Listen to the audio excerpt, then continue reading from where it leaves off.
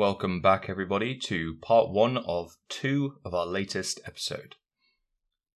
In these next 2 episodes, I'm having a talk with Dr. Phoebe Bernard, who has been working on a project that breaks down 6 recommendations made by the science community to solve the climate emergency.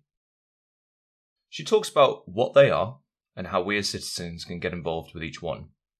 The main point of today's episode is that normally when documents like this are released, as a citizen, I feel pretty helpless and disempowered by what seems to be problems lying at a higher systemic level that I can't really impact with my everyday actions.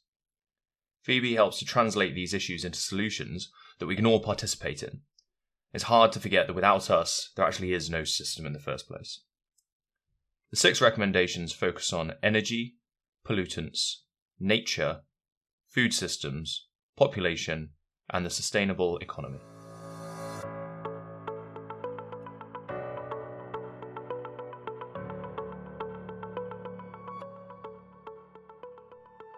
Please remember that this podcast is about you guys. If you have an input, if you have feedback, if you want to hear about a particular topic, please write in at max@marbonline.org. That's max@mahbonline.org. Follow us on social, either Twitter or Instagram. It's at ournewworld_1. And click the subscribe button on your podcast platform of choice. New episodes come out every 2 weeks. Today's episode is part 1 of 2, in which we'll be discussing the first 3 recommendations on the list. That's energy, pollutants, and nature. Next Wednesday, part 2 will be released, and that'll discuss food systems, population, and the sustainable economy, as well as a project close to Phoebe's heart called Girl Planet, that focuses on the stories of women and how they're being impacted by the climate emergency. Phoebe has dedicated her life to nature, the environment, and science. She's a sustainable strategist, climate change ecologist, conservation biologist, planner, policy translator, media and communication strategist, and film co-producer. She has so many strings to her bow, and amongst a number of other projects, she's currently the founding CEO of the Stable Planet Alliance, the associate science and policy communication strategist with the Conservation Biology Institute, and affiliate professor at the University of Washington, and a research associate at the University of Cape Town's Fitzpatrick Institute of African Ornithology. She's passionate about helping the world learn from its mistakes to become smarter, fairer, and cleaner, so that we can take a step towards a new world order where people and the planet actually matter. So, without further ado, let's get into the chat.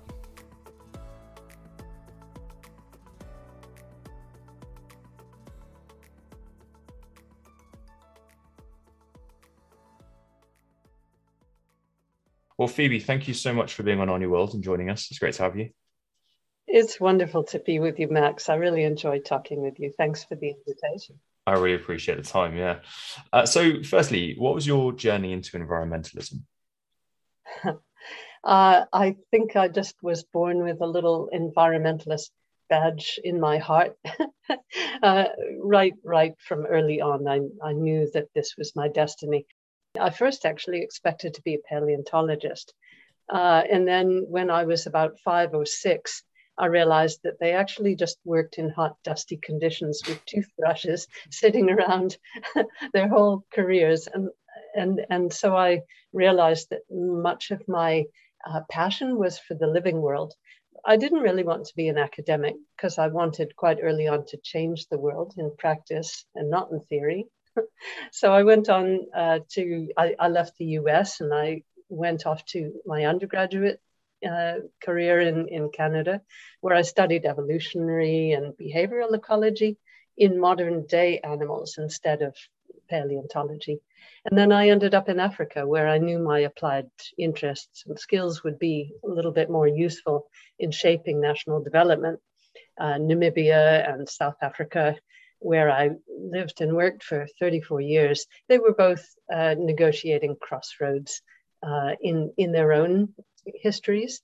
And so it was an exciting time to be there. So on my own journey, I learned evolutionary behavior, conservation biology, global change ecology, and that all morphed into environmental futures and public policy.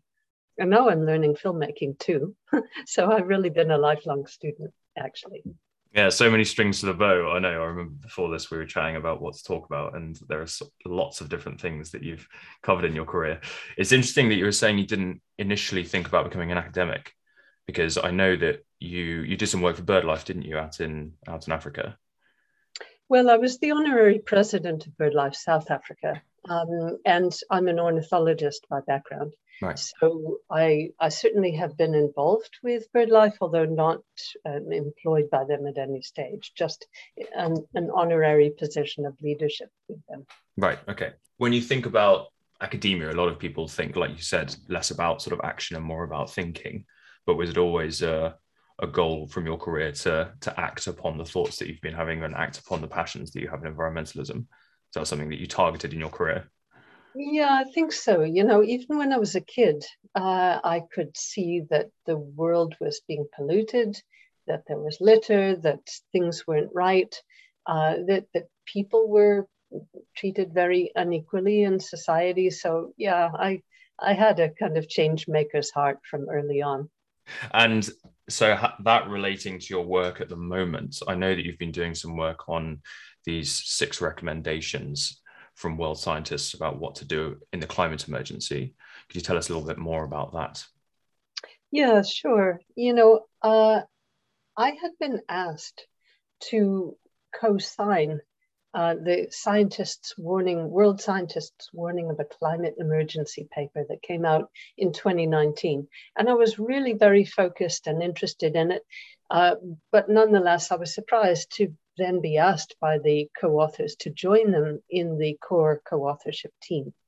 And a lot of my experience in working in government and public policy and academia in Southern Africa really helped me see the wisdom and the urgent imperative of these 6 recommendations. So that paper, which we published in 2019, which came out in hard copy in 2020 in the journal Bioscience, focused on 6 areas that we recommended that humanity really needs to concentrate on in order to avert the worst of the climate emergency.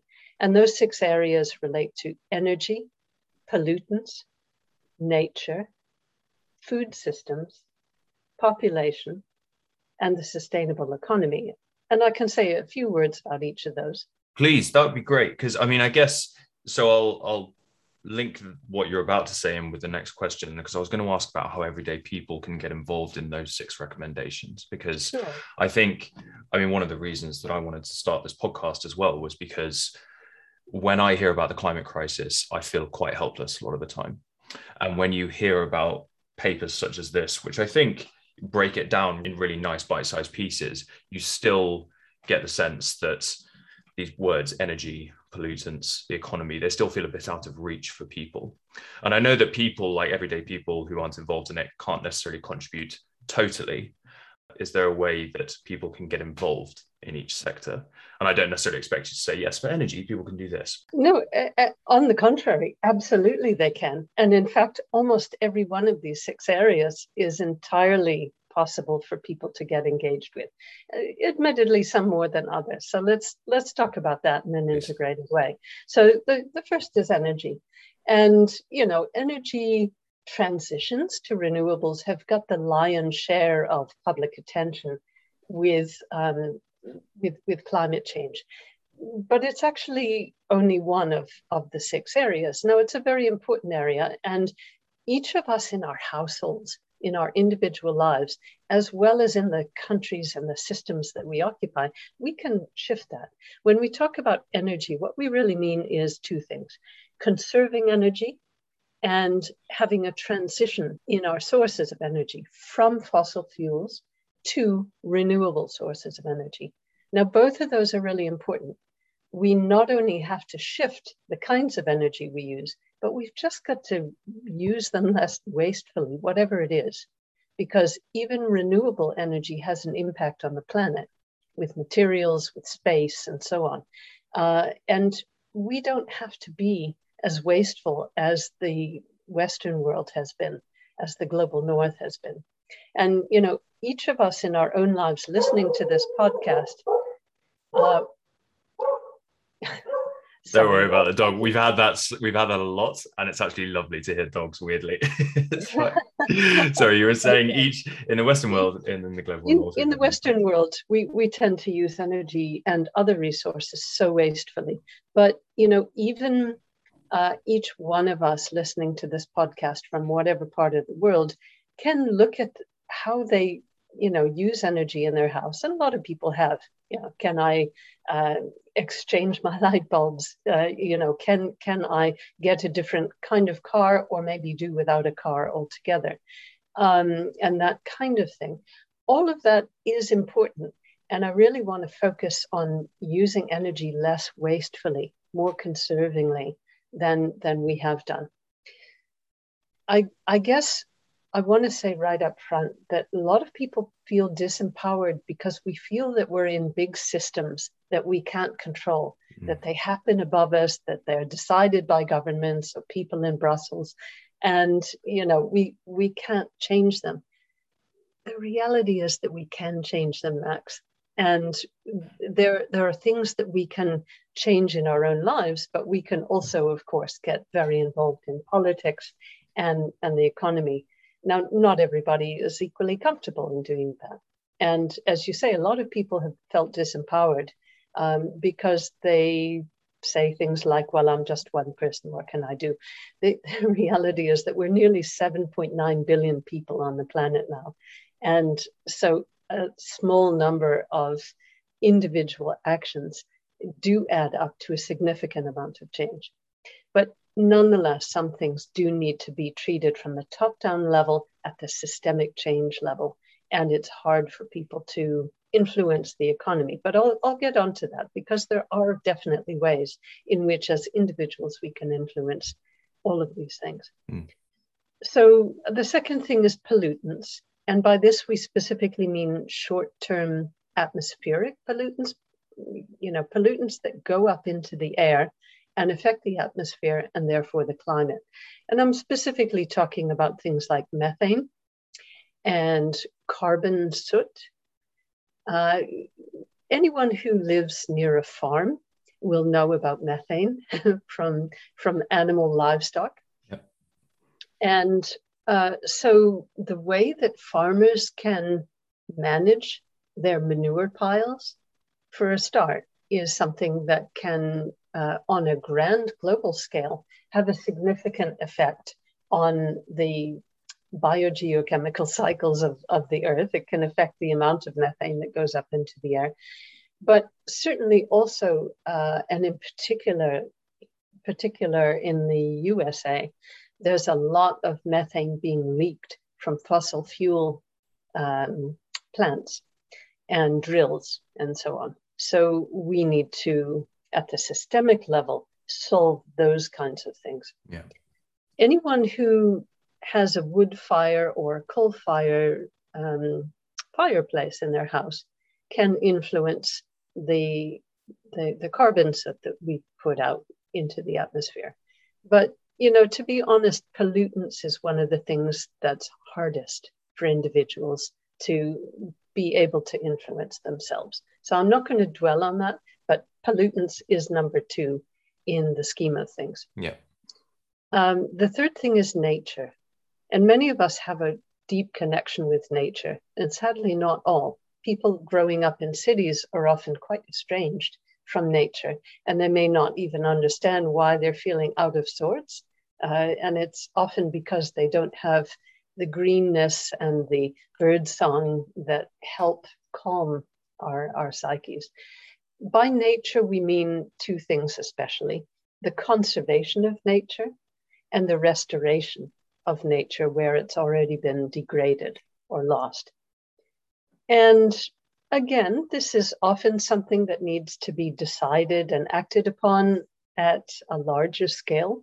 But many, many people will know that in their own patch, in their own city, on their own farm, or in their own garden, they can take actions that help keep carbon in the soil, help keep biodiversity, or plants and animals in their patch, by taking a stewardship role over those areas.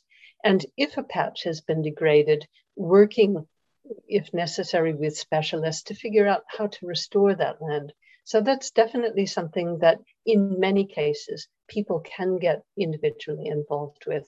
Yeah. There are a lot of citizen science groups, or community science groups, as we prefer to call them now, I guess, that are working on taking a kind of stewardship and environmental monitoring role in their own patch.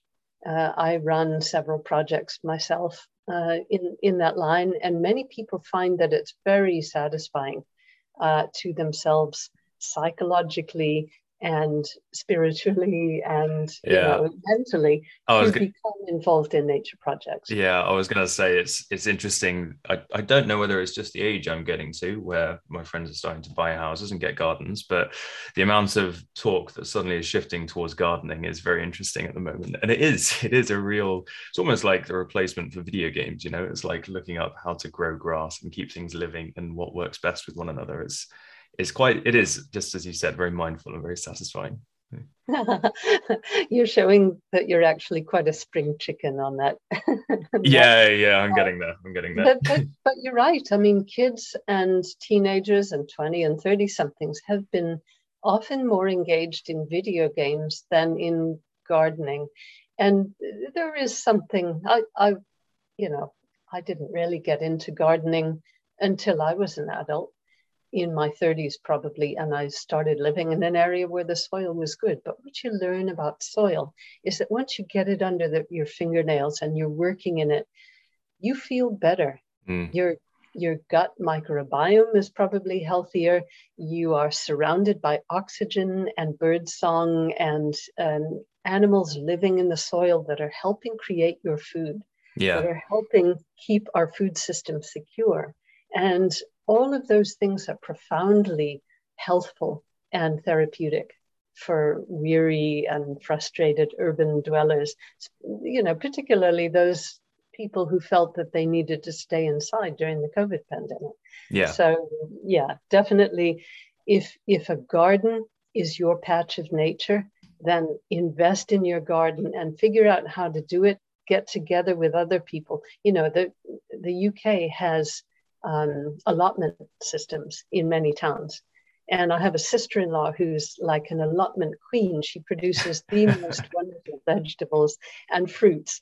And so, it's actually a very satisfying thing to do. So that's one thing I would certainly emphasize.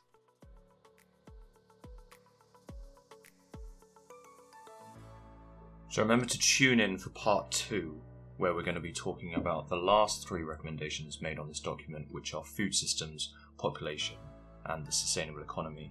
So just as a recap, what Phoebe ends up talking about there is energy, pollutants, and our connection with nature. Now that last piece on the connection with nature is really interesting because it matches a lot of what episode 2 talks about with Ashley Colby. She mentions joining things like allotment systems and speaking with neighbours about growing your own fruits and making your own products. Joining nature programs has a real benefit to our mental health, and even just going for a walk. Diana Wall, episode 5, talks about just looking up while you're going for a walk, not being on your phone as much, and that really improves not only your connection with nature, but furthermore, how we value and how we see nature and how we interact with it, and what we want to do to protect it. Pollutants is a bit harder for everyday people to get involved with, although we do have an impact, obviously, with what we drive. Electric cars are on the up. If you have fireplaces, making sure that they're properly maintained, just so we don't have pollutant leaking in our homes. And the big one is energy. Energy can be conserved in our homes, and it's all the things that, to be fair, I think we have heard before. Things like turning light switches off, plug sockets off at the wall, using LED lights, improving installations in our home, which are actually pretty much all beneficial to us anyway. A big one is using a smart meter. And that actually measures how much energy you're using on the regular, and it saves you money as well. Something that's becoming more popular as well is requesting to change energy suppliers. And whether or not you think that does have an impact, it can show that demand for fossil fuels is decreasing, and that's an important pattern to be able to have on big data. So to get the next episode straight into your podcast stream, subscribe. Otherwise, look out for it. Speak to you next time.